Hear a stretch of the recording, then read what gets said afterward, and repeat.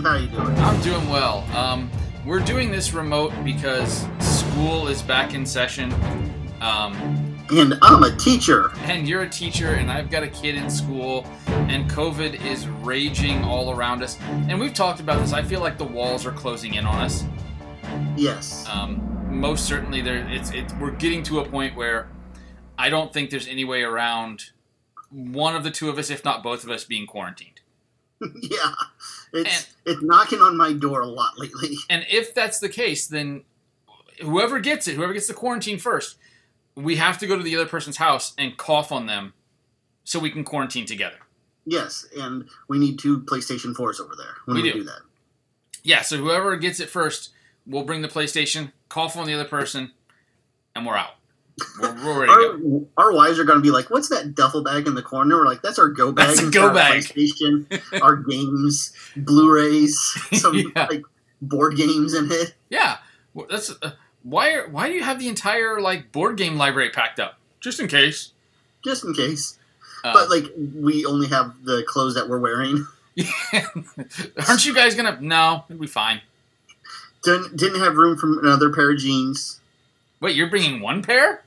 Well, if I'm wearing them, I'm not covering your house or, leaving pantsless. So I guess. You leave pantsless most of the time. I do. Oh, well. Ryan has a sexy voice today because... Yes, I do. Unlike on my end, where I don't have a special fancy mic, Ryan has his fancy snowball over there. So his voice is extra sexy. If you want a good mic, get a blue snowball. They're great. Yeah. Blue, pay us a little bit of money now, or just give Steve a snowball because he wants one now. Yeah, I would like some blue balls. Blue snowballs. Blue snowballs. So we just talked before coming on this episode about getting back to kind of a regular schedule. We have some good ideas of what we're going to do coming up. But before we do that, we have to finish our Lord of the Rings trilogy because we've done 2 and we just have to do the 3rd. So we were supposed to watch Battle of Five Armies, right? Yes. Okay, good. Yeah. It's the one with the Daleks. Yes. Yeah. And they have to go through the closet and there's a lion in it. Yeah, that's the one we watched. Okay, good. I'm just making sure I did the right one. Yeah. We're on the same page there. And Neil Patrick Harris is in it. And he's like some uncle or something. He says he's an uncle. I don't know. Yeah. Yeah. But, so, yes, we did watch Return of the King. Well, honestly, I didn't watch it, but I've seen it so damn many times. Okay, so here's my story. Okay. I was going to watch it yesterday morning, Sunday morning. I watched this Charlie Kaufman movie on Saturday night called I'm Thinking of Ending Things. Didn't you watch this twice? Yeah, it fucked me up. Yeah. Why did you watch it? It's not even my favorite. It was just, I don't know. I think I am having some sort of nervous breakdown or existential crisis or something. But I watched that movie. I'm like, it was good. They could have cut down a little bit in the car. That's very dialogue heavy, and I love dialogue, but it was a little overboard. But then it was like this sore that you get on your tongue that if you touch, it gets worse, but it's only on your mind. That's the only thing you could think of. And you have to touch it? Yeah. Yeah. So my touching it was I woke up on Sunday, and instead of watching Return of the King, I literally watched I'm Thinking of Ending Things again for the second time within 12 hours. Man, how did you not end things? It's a weird movie. Yeah. And the funny thing is it's not even my favorite Charlie Kaufman. I like Adaptation more. I like Eternal Sunshine more. Mm-hmm. I think I even like Schenectady, New York a little bit more. Because like I said, there is a good half hour that you could cut of this movie and make it better. But it was just, I was trying to figure out why I felt that way. Mm-hmm. So I can't remember the last time a movie made me actually question my own sanity. Because I'm like, am I depressed? Am I lonely? Do I relate to the guy? Is that the problem? I'm like, no, I'm not. I'm not any of those things. But it made me legit think it for a few minutes. I think now you're just talking about real life, though. Yeah. I mean... But that's what I'm saying. It made me question my own reality. Right. Oh, we need a new reality. Even if it's I'm thinking of ending things. So neither one of us then did our homework, but honestly, Ryan, I know you've seen it more than enough times. I've probably seen it, let's see, it came out in 2013. Yeah. I watch it every Christmas, so 16 times, maybe? That sounds about right. That sounds about right, yeah. I've seen it about that many times as well, if not more, because it's just one of those shows that I just turn on and I'll watch. Yeah, and anytime it was on TBS or TNT when I had it, I'd watch a half hour of it. Oh, yeah. Yeah, and that's the other part is maybe I haven't seen the whole thing at every sitting, but yeah, half an hour, 45 minutes every time I see it on TV, which I don't have cable anymore, so it's a little bit harder just to find it on TV. Now it is a full sitting. Yeah, but when I did, and there were certain scenes that if it was about to be, I was going to watch it. I'm like, if the elephants are coming, I'm sitting down. If he's about to do something in the land of the dead, I'm watching. Yeah. If she's about to have her I am no man, I'm watching through that. Yeah. And you've just come up with some fantastic scenes in this movie. I mean, this is the culmination of the trilogy, obviously. What impresses me about it, and we've talked about this in the previous 2 episodes, is there's no degradation from 1 to 3 in terms of and granted, they filmed at the same time, but in terms of performance, editing, sound design, there's no degradation. And this is one of the few trilogies you can say that about. That's why I think of it as one movie. Yeah. It is one movie. I mean... It's a 10-hour movie. Yeah. Well, yeah, it's at least 10 hours. And I have done that. I've done the back-to-back-to-back extended editions. And I did it once. It's, even for somebody like me who loves it, it takes a toll. Because it's a long time to sit and watch a movie. But it's worth it. If you haven't done it, it's worth it. So this movie picks up at the end, obviously, of 2 Towers. The 2 towers have fallen. Well, one of the towers has fallen. And we now have to follow Frodo into Mordor. This one really... We talked about how this trilogy gives you hope. And I think this one gives you hope as well. But man, it sure starts in a dark place. Even though the tower's fallen, and that part looks good, now we've got to deal with Osgiliath, and we've got to deal with Frodo getting into Mordor, and it's a fairly bleak outlook for our main hero there. Yes, and he gets bitten by a spider. Yes, he gets stabbed by a spider. He's going to be eaten by a spider until the person I still say is the hero of the entire trilogy, Sam, shows up and saves him. Mm-hmm. So, honestly, this is your favorite of the 3, right? 2 Towers. 2 Towers is your favorite of the 3. That's right. Okay. This is Addison's favorite of the 3. Yes, and Addison's. I should actually bring her in real quick. Yeah. Let's do that. Addison! So professional, yelling for your daughter on the podcast. Yep. Hi, Addison. There we go. All right, so my daughter is here, so she's going to talk a little bit about The Return of the King and why it's her favorite. Why is this one your favorite? Because that's really one of the best character development. So, and it's like, it has one great battle. Who's your favorite character? Sam. Yeah, thank you. Yeah, that's the right answer. That's the same thing with Steve. Why do you like Sam so much? Because he's loyal and nice. Mm-hmm. And what's your favorite scene in this movie? I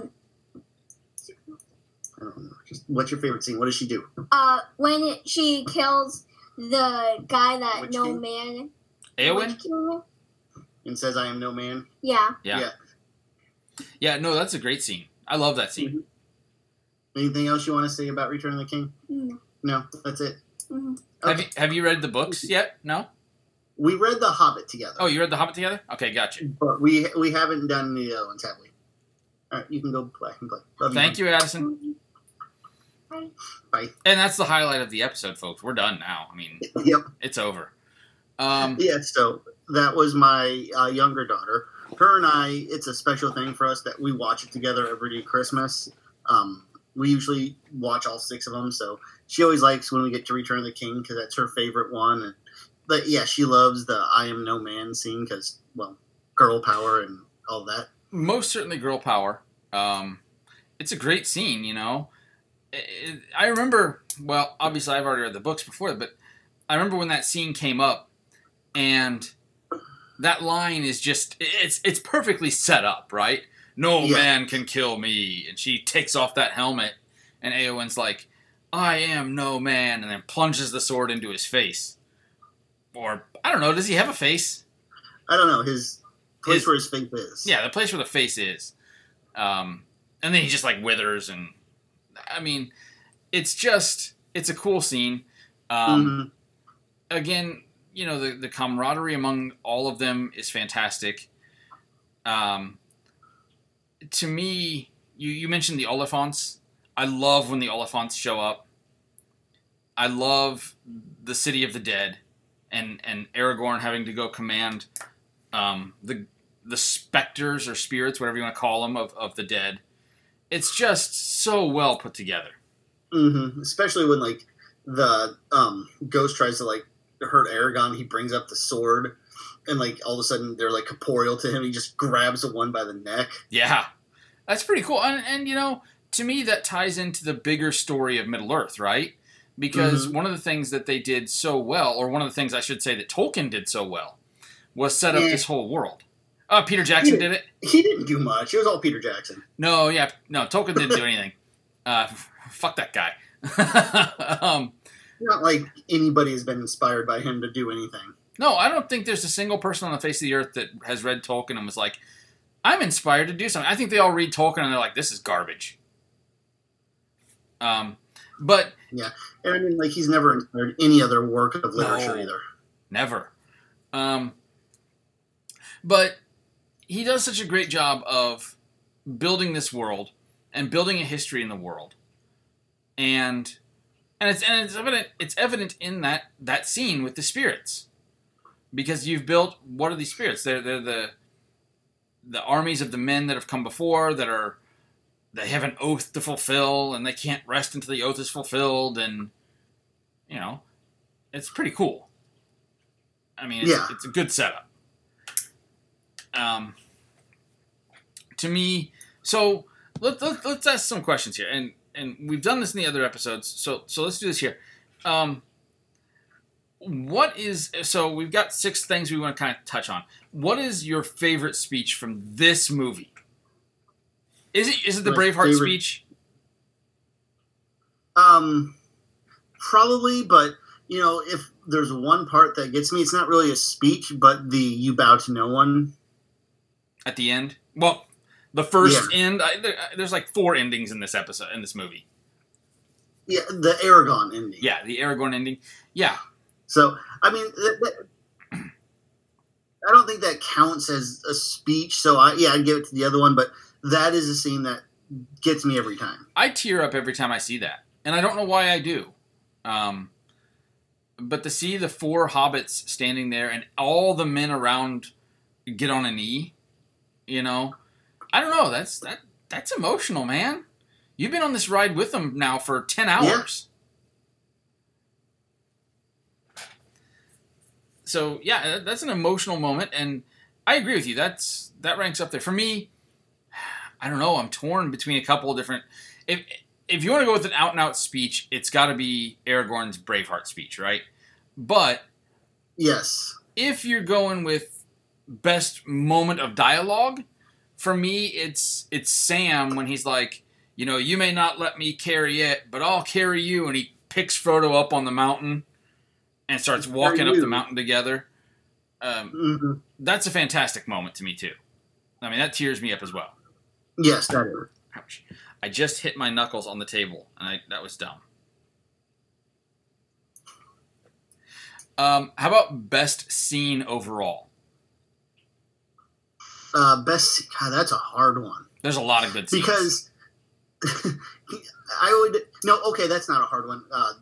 The scene where, I'm going to tell you a dirty secret that I have. Uh-oh. I can't tell you the difference between Merry and Pippin. Okay, so you're not the only one. Because as much of a Lord of the Rings fan as I am, especially in the movie, it's difficult to tell which is which.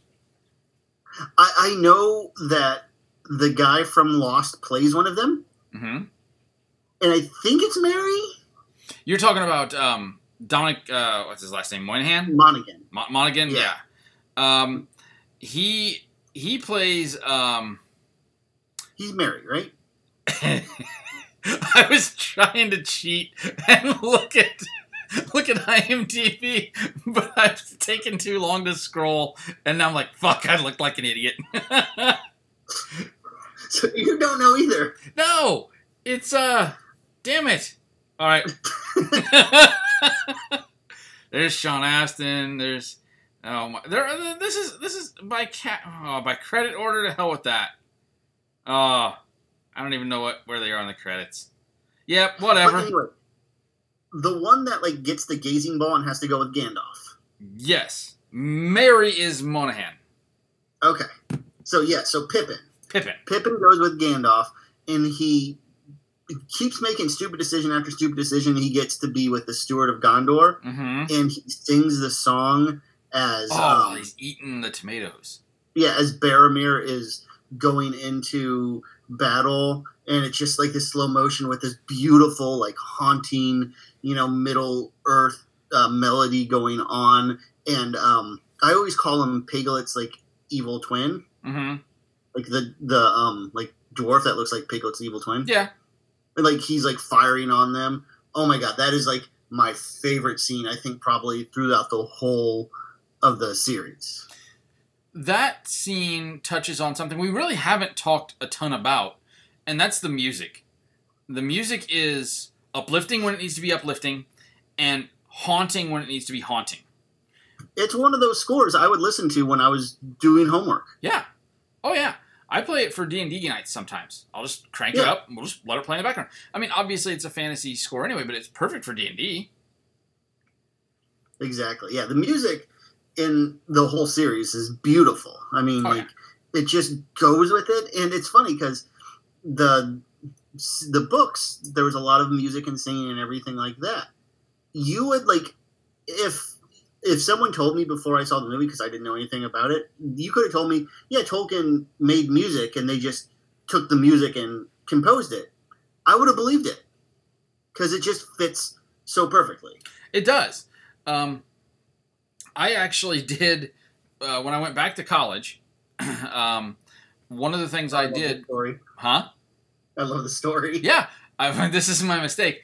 I took a film music course, music and film, and it was actually a fantastic course. Talking about how music can really set a tone, and one of the examples they used was the scene at the beginning of the movie Up, and he changed the music on it, and while it didn't change what was happening, obviously, in the animation, it kind of changed the emotion around the scene, right? So it's similar in Lord of the Rings. The emotion is set by the music, a lot of ways. So we didn't do this movie for class, but the professor says, hey, if you guys could include one, and he's a new professor, so I'm thinking he's just wanting our input. He goes, if you could choose one movie that we would need to add to this class, what would you choose? And I was like, oh, hands down, Lord of the Rings. And he's like, well, would you make it the extended edition or the regular theatrical cut? And I was like, well, if you're doing it, you have to do extended edition, right? You have to pull in the whole thing. He goes, awesome, that's your final. Do the entire movie and do music cue notes on the entire movie. I was like, oh, shit. And I had to turn in this huge paper of music cues for the entire movie. 14 hours later. Yeah, exactly. And it took me a long time, but honestly, some of the things that you don't pick up even are the themes. Like, each character has a theme music that plays with them. I mean, anybody who's watched Star Wars knows that. Every character has a theme music. But the ring itself has a theme of its own, and it's so well done. I mean, we can't overlook Howard Shore's contribution to this because it's just fantastic. Like I said, if this place was real, which I told that story on the podcast, how people thought it was real in my class, right? I don't know. Go ahead. Okay, so I was teaching, because I teach a digital entrepreneurship class, and a lot of that has to do with film. So we talked about movies, and we were talking about Lord of the Rings. And the student in mine, and I am 99% sure he was serious, said, well, that's based on a true story. And the class grinded to a halt because I said, what? Explain? He's like, yeah, this stuff happened a long time ago, and it's been lost to man. But, this is what happened before the Middle Ages. So again, I'm like, okay, so it went fall of the Roman Empire, Middle Earth, the Dark Ages. He's like, yeah. I'm like, so we didn't have wizards, dragons, or dwarves. We did? And it lasted like 5,000 years? And then Crusades? No, it was just like 100 years. Okay, hang on a minute. I'm not sure which one I'm more... Is offended the right word? Or surprised? I don't know. Maybe offended? I don't know which one is more offensive. That he thinks this happened in this world, or that he thinks it was only about 100 years long. Yeah. Because, there's a lot of people that know that, Tolkien took from, like, Middle Earth is pretty much Europe. Yes. But, yeah, like it's supposed to be this long time ago. But, yeah, he literally believed that this was, like, before the, like, Crusades. Do you think he was trolling you, or do you think he actually believed it? I thought he was trolling me for a good 3 or 4 minutes. I'm like, oh, yeah, and, because we had wizards and everything. He's like, no, they weren't really wizards. They were just kind of like scientists. And that, like, when he, like, explained it, like, really well like that, that's when I started believing him. I'm like, what do you mean? He's like, well, they weren't like, wizards. They didn't know magic. They just were good with, like, potions and gunpowder. So, like, they weren't casting fireballs. They were literally throwing explosives that nobody else knew about because they were scientists and making it look magical. Yes, that's what he believed. Oh, Christ. So, like I said, I don't think we did anything for, like, 15 minutes because I just kept asking him. That would have ground my entire day to a halt. Or the rest of our conversation that day would have been on this. I would have been grilling him to find out if he was serious. Mm-hmm. And I can't remember what he said about the ghost, so I'm like, what about the, like, ring wraiths? Uh-huh. But he had, like, some answer to that. And so, yeah, he pretty much believes that, it was, like, just Middle Age time, but they've just made it bigger. Okay, so, obviously we live in a world of crazy conspiracy theories, whether it comes from flat Earth to whatever, 6,000-year-old Earth, whatever. This has to rank up there. Yeah. So I don't know if, like, his dad just messed with him when he was younger and just never told him the truth or something. I kind of have a new life goal as a parent. To do that? To teach my youngest daughter that Middle Earth is real and actually happened. Yeah. I lost my opportunity because my kids are too old. You still have the chance with one. I have a chance. I'm going to have to get working on it, but start doing that. I got a chance. Yep. All right, so I think I've lost my train of thought now. But anyway, so we were talking about the music. So, yes. If you would have told me that, like, they dug up this music from, many centuries ago and played it, I'm like, oh, yeah, that makes sense. Because it does. It just fits with the movie so well. Yeah, no, it does. It does 100%.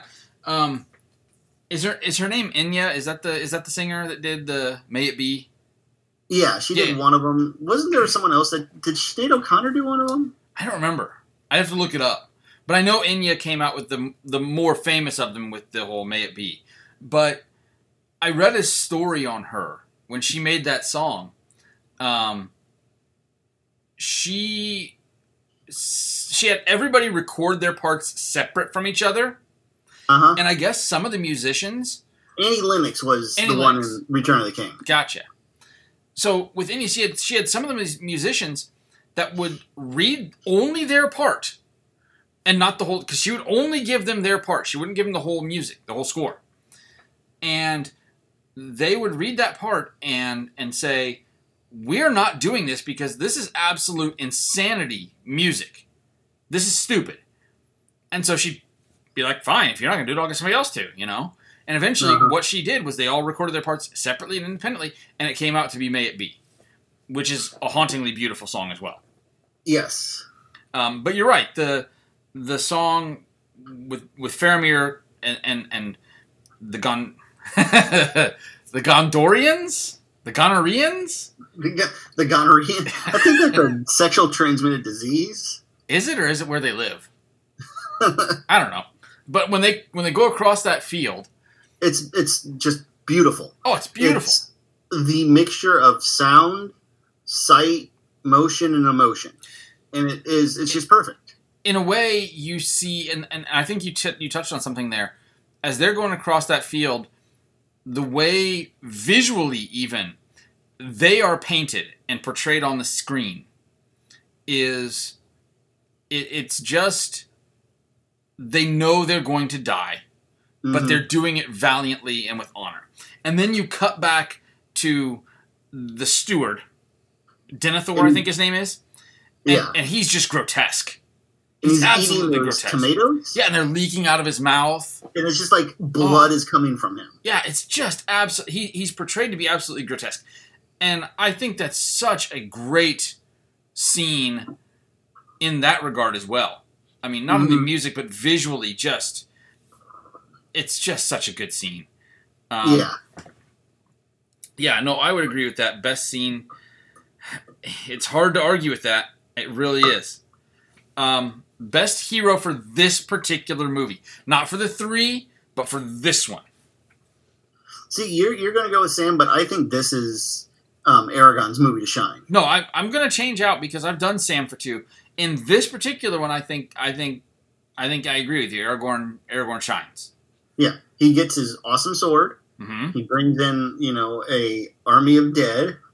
He helps defeat the first one, does the Braveheart speech, says for Frodo, and literally runs by himself towards the Black Gate. Yeah, with them completely outnumbered and surrounded. Yes. And he's like, I'll do this myself. I don't care. I'll go die. Yeah. He's going to die, but he's going to die for his friends. Yeah, I agree with you. Just the hope, just that 1%, because everybody thinks they're dead at this time. Yeah, that 1% hope, he would do it. I agree with you. And I have... if you've listened to the previous two episodes, you know how I harp on Sam being the hero of the trilogy. But in this movie, it's Aragorn. Aragorn does everything he has to do. And it is also called Return of the King, so... Well, I guess that's true, too. Movie. Yeah, it's kind of his movie to ruin. Coolest Legolas moment, if you don't say the same thing I'm thinking, then we might have a fight. I mean, there's not even a choice. It's the Oliphants. Oh, yeah, it's the Oliphants. Climbs up on top of him, he's shooting everybody off of him, and then he goes down the trunk and lands right in front of Gimli, and Gimli's like, that still only counts as one. Yes. I love it. That's I mean, honestly, I don't think there's another Legolas moment in the entire trilogy to me that compares to that one. No, the closest one is when he skates down the shield on Helm's Deep and then impales the other one, but that's a distant second. Yeah. All right. What character would you want to be in this movie? Which one? I know for my answer. I'll give you my answer right off the bat because I don't even think about it. Aragorn. Not that I could be Aragorn in this, but I would want to be Aragorn in this because think about it, man. He's getting everything in this movie. He is this movie. I mean, he shows absolute every ounce of humanity he has comes forward in this movie. And there's no doubt in my mind that he's getting chicks when he goes back to the White City. Yeah. Absolutely no doubt in my mind. He's got the elf girl, so he's good. And he is. I'd honestly say that, but just to make the podcast a little more interesting, I'll go Gandalf. Because he's doing a lot behind the scenes. Because another scene that I just love that we haven't talked about is the lighting of the beacons. Yeah. And again, just the music and the scenery and everything like that. But he's doing all these things behind the scenes, dealing with the steward, trying to save Faramir, rallying the town together when all hope is lost, dealing with Merry. And his speech with Mary or Pippin, whichever one it is, where he's like, whatever, shut up. We're just gonna start calling him Mippin. His speech where he says, about what lies beyond death, when they're sitting there. Oh, that's such a good speech. It rivals, in my opinion, if not surpasses his speech to Frodo in the first movie about not all of us, can choose where we are, all that stuff. Mm-hmm. This is just as good a speech. And we also haven't talked about, to touch back on where Faramir goes out, and obviously he gets the shit kicked out of him. But Gandalf rides across that field by himself with his staff up and light coming out of it. And that's just a cool scene too. Yes. On his white horse and everything. Yeah. So, okay, I would go with that too. Gandalf is also a very solid choice. And the one character in this movie you can't recast. Can we just say all of them? I think that's a legit answer, but I think we were trying to narrow it down to one. Okay, again, I would just say all of them, but one person that we haven't said yet, I'm going to give it to Karl Urban. Ooh, yeah.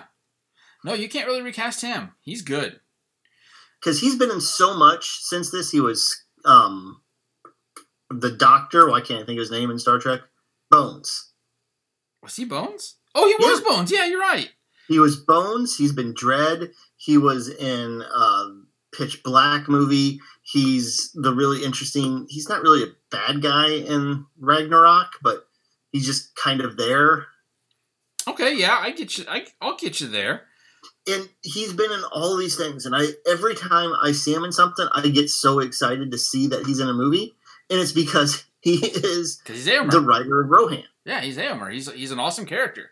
So he's the one I couldn't recast. So I'm going to also say, obviously, all of them, but I'm going to go with Denethor, John Noble. God, he's so good. He's so good at being so slimy that I think we've kind of mentioned this before. I hate him at Dolores Umbridge level hatred, if not more. Yes. And his voice is so perfect for it, too. Just is. I mean, he's just this evil...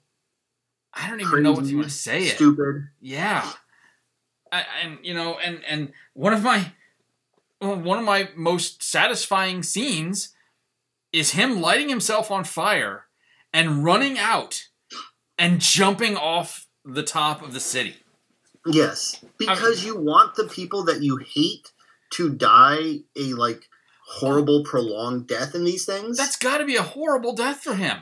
Yeah, because he lights himself on fire. You see him running for a very long time, screaming in horrendous pain, and then jumping falls off the top of the thing and plummets to his death while still on fire, while the city is under attack. Yes. So that was so much better than when the Lannisters just die in rubble. Yeah, we don't discuss that. Yeah, but again, I really wanted them to die much more. It shows the difference. It did. We were waiting 7 years for what's her face to die horribly. Yeah, I wanted Cersei to die more than just a brick falls on her head. Yeah, baby. Yeah. I mean, something's got to happen more than that. And this is exactly what we're talking about. Denethor running out on fire. And to add insult to injury, he's on fire because he's going to set Faramir's body on fire. Because he thinks he's dead when he's not. He's not dead. And Faramir opens his eyes and looks at him as he's on fire, and that's when he runs out. Mm-hmm. And that's just... it's funny. You know what that scene always reminds me of, though? What's that? When he's not dead and Mippin, it keeps going, he's not dead. I'm just thinking of I'm not Holy dead. he's dead. No, I'm not. You're almost dead. I feel much better now. I feel much better. Yeah, I agree with you. Bring out your dad. I'm not dead. Yeah, so that always reminds me of that. And add insult to injury. Gandalf kind of bitch smacks Tyrion He really does. Whaps him with his staff, which is pretty awesome. But yeah, so I loved Denethor. I love John Noble as Denethor. And I loved the way he died. Honestly. I mean, he died like a punk-ass bitch. Like he should have. Yeah. Another, honorable mention is Bernard Hill as King Theoden. Yeah, I mean, I sometimes think Bernard Hill, John Noble, I think some of these kind of what you would consider the supporting cast goes forgotten because the main cast is just so good. Mm-hmm. But yeah, you can't overlook the contributions that they made to this movie. But honestly, how many people in the supporting cast, when you see show up something to this day, so 17 years later, do you go, oh, it's Faramir, or oh, it's, well, not Boromir, because that's Sean Bean. But, that's Sean Bean, and Sean Bean's and everything. Yeah, but it was funny because I watched Titanic with my girls a few years ago, and King Theoden is the captain. Yeah, he is. I'm like, look at that! I didn't know he was in this, and I got so excited. He made it before Lord of the Rings, but I'm like, look, it's Lord of the Rings guy. Yeah, I mean, I guess that's right. I even see them in things they were in before Lord of the Rings, and I'm still like, oh, Lord of the Rings dude. Yeah, I saw this movie where Sam tries to play football. Is that called Ruby? I think Ruby. Ruby? Yeah. That's a good one. Ruby. Yeah. I don't think it was that big of a movie, but I'm like, hey, look, it's Sam, and he's trying to play football. Let him play football. Yeah, I think he tried to play for some, no-name college somewhere. Yeah, Boise State, maybe? No, that's a named college. I think it was... Oh, okay. I think it was some no-name football college, like Notre Dame. Yeah, something like that. Yeah, but, I even look at... the guy who played, Faramir, the guy who played Faramir. I see him in other movies, and I'm like, oh my god, he was so good in Lord of the Rings, and you don't realize he's just so good in so many other things. Like, when he was the bad guy in the Iron Fist Netflix show, you kind of looked at him, you're like, oh dude, that's the guy from Lord of the Rings. And he's also the guy that's missing the eye that tells a story in 300. He is. Yes, you're correct. Which, man, if they got abs like that, I need to find out what workout they were on, other than digitally enhanced. Yes. See, it went ancient Greece, ancient Rome, Middle Earth. Middle Ages, slightly before the Crusades. Yes. Believe it or not, looking at his IMDb page, I did not realize he was in Moulin Rouge. Who is he? Because I have seen that movie. Audrey. His name is Audrey. I don't know. I have to watch it again. I'm trying to think who that is. I don't know. I'd have to watch it again. I don't really know, but yeah, it's. And anybody that's listening to this, if you want a good date movie that you and your date hasn't seen, guys. Moulin Rouge? Moulin Rouge. Oh, no. It's a highly underrated movie. I love it. Yeah. I do too. Moulin Rouge, the movie. I can't speak for the Broadway musical. I can't speak for that. But the movie only has one unique song created specifically for the movie. Everything else is a medley mashup of other songs. But it only has the one unique song. And it's that... Come What May. Come What May, yeah. Yeah, but you're right. It's a fantastic movie. Visually, audio, everything. Just a great movie. Yes. Baz Luhrmann is crazy, but that's a great movie. Yes, it is. It's great because he's crazy. I think you're right.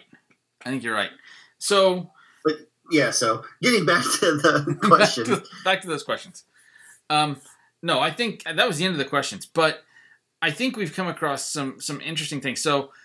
Let's just kind of wrap up the whole Lord of the Rings series and touch on briefly. We're not going to go into the Hobbits, but obviously the Hobbits movies are born of the success of the Lord of the Rings. They're not to the same caliber. But here's the thing. If not for Lord of the Rings, would the 3 Hobbit films be, hey, those were good? Would they? Yeah, I think, and like I still say, hey, they're good, but they're just not great. And Right. I still say part of the problem was they got wrapped up in, number one, it was too many movies. They shouldn't have, just because it worked with Lord of the Rings didn't mean they had to do it with this. True. If you made two, that'd be fine. And, you know, I think another big problem is they went from practical effects Oh, it was noticeable. to like CG, and it looked ugly. It was extremely noticeable that they went to pure CGI. I mean, it's just it was like it made your eyes hurt. It just did. At least me. And you know, another little confession I'll make here. For me, like Del Toro, who was originally supposed to do the Hobbit movies, he's hit and miss for me. Yeah. Like when I think he's good, he's awesome. But when the movies don't work, I'm just kind of like, eh. Like Pacific Rim didn't do anything for me. I like Crimson Peak just because it's kind of cringily bad, actually. I mean, it looks beautiful. He shot the hell out of it, but the story's really bad. But I think Peter Jackson's a much better filmmaker. But I would have loved to have seen Del Toro because what I think they needed for The Hobbit was a different look. Okay. I don't know. You know, Peter Jackson was kind of like that guy. You know, like Aerosmith has done it, Rolling Stones and all these rock bands that after they haven't had a few hits, they're going to go back and kind of just make Satisfaction again or Living on the Edge again or something like that. They're like, but this works. And I feel like that was some of the problem with The Hobbit. Like, everybody loved Legolas. We need a Legolas character. No, fuck that. Let's just bring back Legolas. Put Legolas in this. No, fucking Legolas is not in The Hobbit anywhere. But let's add a girl Legolas too, which I like her, you know. She's a good character. I didn't mind, but yeah, it was just, you could just tell like they were we need this because we had this in the first ones. They were reaching pretty far on some of those characters. Yeah. I mean, I know you're going to say about this, but I love Radagast the Brown. But the portrayal of him, and did they really need him in the movie? Probably not. And did they need him covered in bird shit?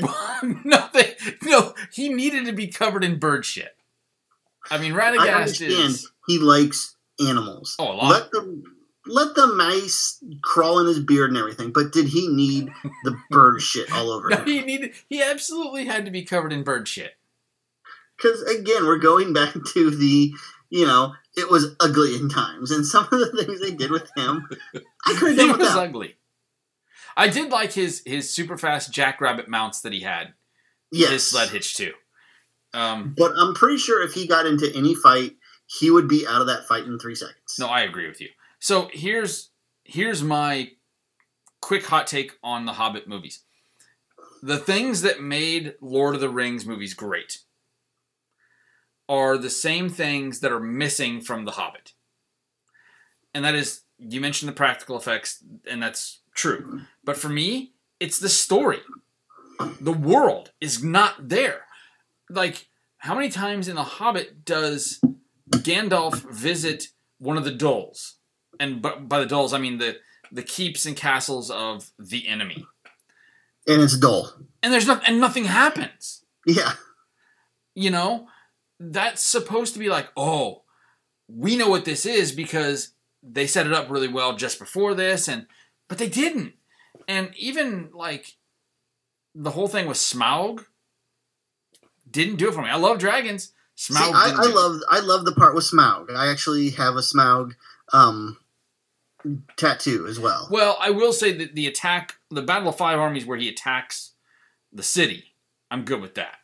Yeah. No, I loved when him and Bilbo have their little riddle off, like dialogue scene, and it's also because I'm a huge fan of Sherlock, so it's like, oh look, Sherlock and Holmes, Sherlock Holmes and Watson are together again. That's true, they were. And there are a few things I really love. Thorin Oakenshield was great. I loved Bard. Yep. Because, I mean, like, in the book, I think he's got, 4 lines? I don't think he has many.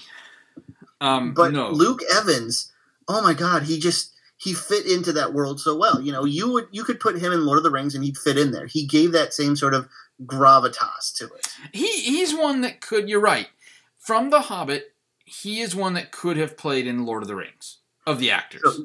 So, you know, I love those two characters. And Bilbo was really good too. So there are things I really, really do enjoy in The Hobbit. It's just, it's not Lord of the Rings and it's stretched too far. I don't disagree with you. I didn't feel like it was nearly as epic as Lord of the Rings. And it's not. It's not. It simply isn't. But you're putting it in the same world. You've got to keep some of that world building. You've got to keep some of that. It never pulled me into the world like Lord of the Rings did. Yeah. And the thing that really bummed me out was they kept saying, oh, we're making it 3 movies, but we're bridging the 2. I wanted them to bridge more of it. They didn't bridge it. They still stopped at the end of Battle of the Five Armies. Like, I wanted there to be like 40 minutes of then we see Sauron marching to power. Saruman, you know, getting his armies together. All this stuff. Yeah, that would have been cool. You never really see any of that. I mean, you just don't. You know, so... Yeah, if you're going to expand it, like you're saying, expand it into the universe and show us something cool. Well, I'm curious now to see what are they going to do with their $700 billion TV show they're going to put out. Because, honestly, the foundation is there. They're throwing a ton of money at it. And they can really only fail themselves. Does that make sense? Like, it's set up to succeed. So the only way they're going to fail is if they screw it up themselves.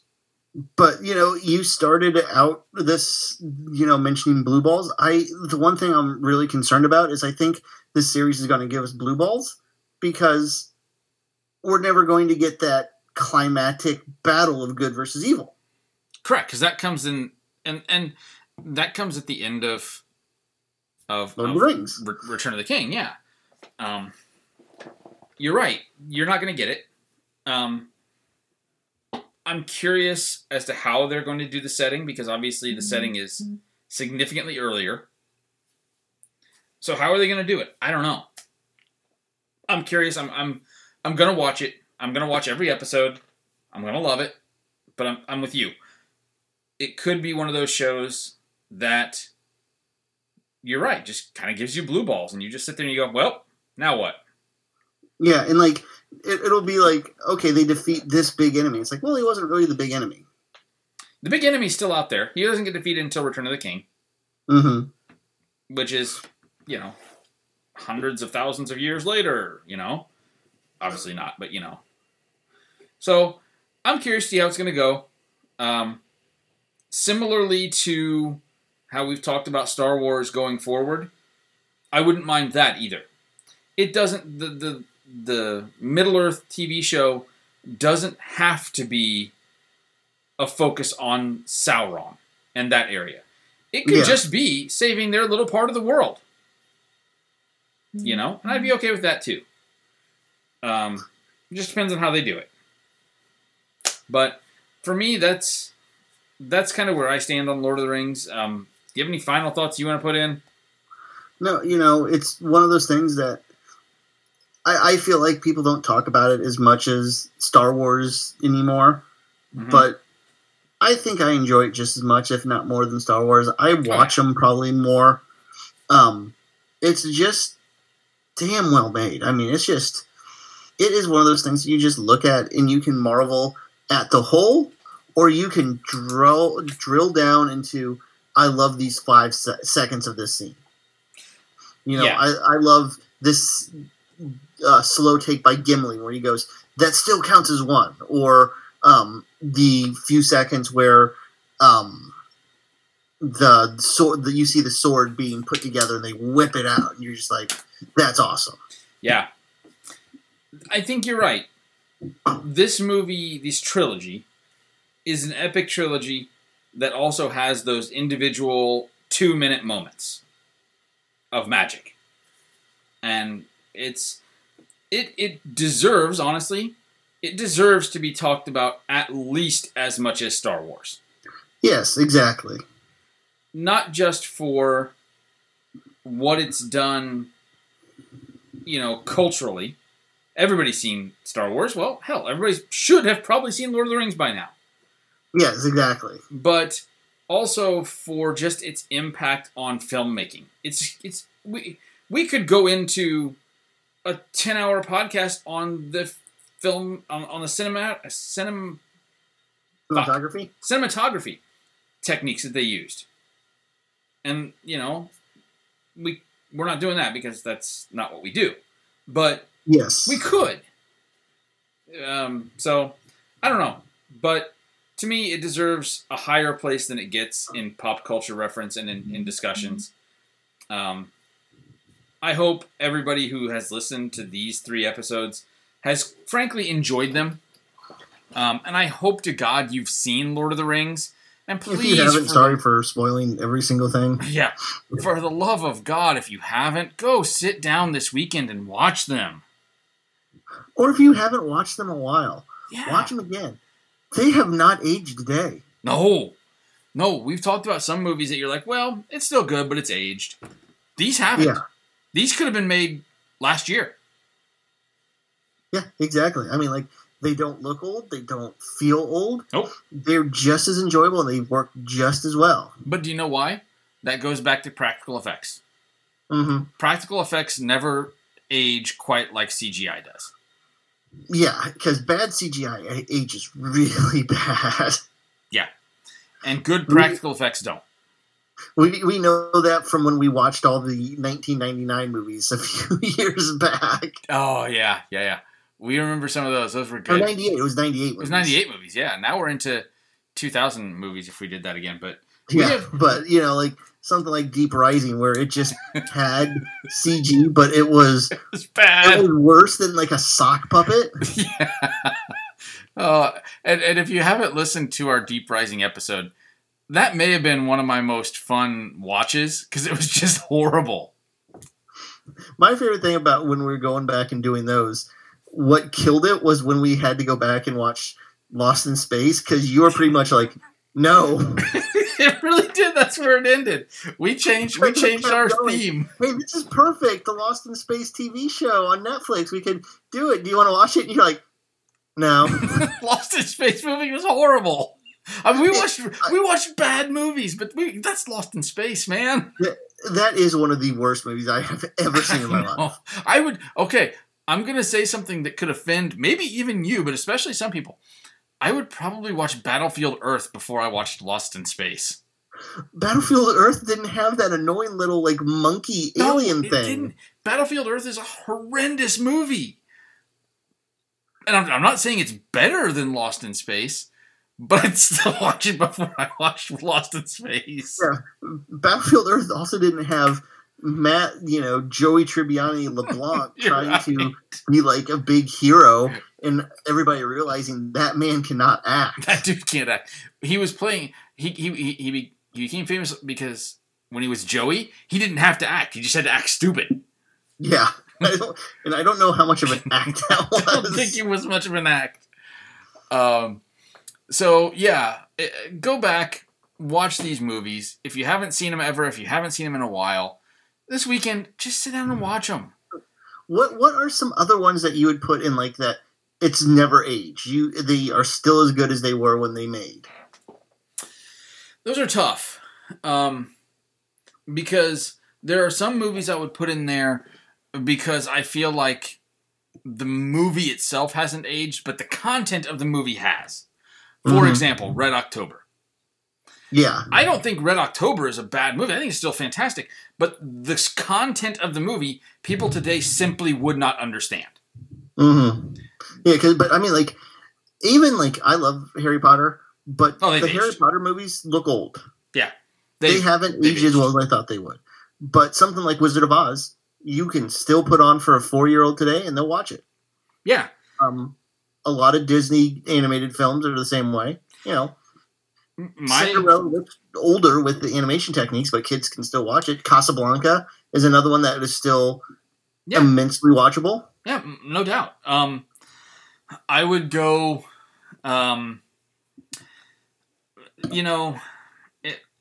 it's hard to say, but even some of those, mid 50s, 60s movies. I mean, okay, Godfather's in there. Scarface. But you could even toss in movies like, I mean, I know they're not exactly what you're talking about here, but Holy Grail. Oh, yeah. It was never meant to be. Anything that we can show our kids or, like, my students and they will still watch it, like... Yeah. Because I'll try to show them a lot of old movies and like, oh, this is old, this is old-fashioned. But I show them Some Like It Hot almost every year. Oh, yeah. Kids still love those movies today. It's a good movie. Yeah. I think there are some movies that kids won't watch today. North by Northwest, I enjoy, but I don't think I get kids to watch it. No, like younger people. Because there's that's one of the Hitchcock movies I don't think has aged as well. Right, I agree with you. That's why I chose that one. Because we could watch a James Bond movie and it does it better. Yeah, I still like North by Northwest. Yeah, no, but it's still Hitchcock. Yeah, but it's not. It certainly doesn't rank up among his best. No, I don't know. So yeah, I agree with you though. Lord of the Rings is one of those that 10 years from now even we'll be talking about how it still holds up. It just does. I think so. It just simply does. So that's going to be the end of our Lord of the Rings trilogy, with a toss in the middle for the DC Fandom special episode we did. We are discussing some ways to get back onto a relatively regular schedule, so that'd be okay. Even if we could put out an episode once every other week. Ideally, we could do once every week, but if we could even do once every other, that's good, in my opinion. So we've got some ideas. Stay tuned. We'll get some more content tossed up and tossed out, and we may even have some special episodes here and there tossed in. We're gonna do a musical episode where we sing through the whole thing. Yep, I agree. And I'll wear my Sharks jacket if you wear your Jets jacket. Okay, and we'll just. But can we do, like, you wear the San Jose Sharks starter jacket from, like, 1994? With, like, the leather sleeves? Yeah, and I wear my, like, starter jacket of the New York Jets from about the same age? Yeah, we'll do that. Okay, sounds good. Yeah, because I have that San Jose Sharks jacket. You know I do, of course. Yes, who doesn't have San Jose Sharks stuff? Yeah, I agree. I mean, every bit as popular as Quebec Nordiques. So, speaking of that, I saw one of the original Mighty Ducks jerseys the other day from the NHL Mighty Ducks, and I was like, "Oh my god, it is bad." I forgot how bad those jerseys were. Yes, they're better now. Because remember, when they first came out, they were the Anaheim Mighty Ducks. Yeah, and they were the same jerseys as the movie. Yeah, exactly. Now they're just the Ducks, and it's better. But yeah, so. So that's the end of this. Again, we do have some content that will be coming your way in terms of special episodes and things of that nature, and a more regular scheduled programming kind of thing that we're working on. So if you enjoy us, hey, leave us a review, write us a message, send us an email, say hi. Never did hear back from our fan who was going to do the episode with us here, so...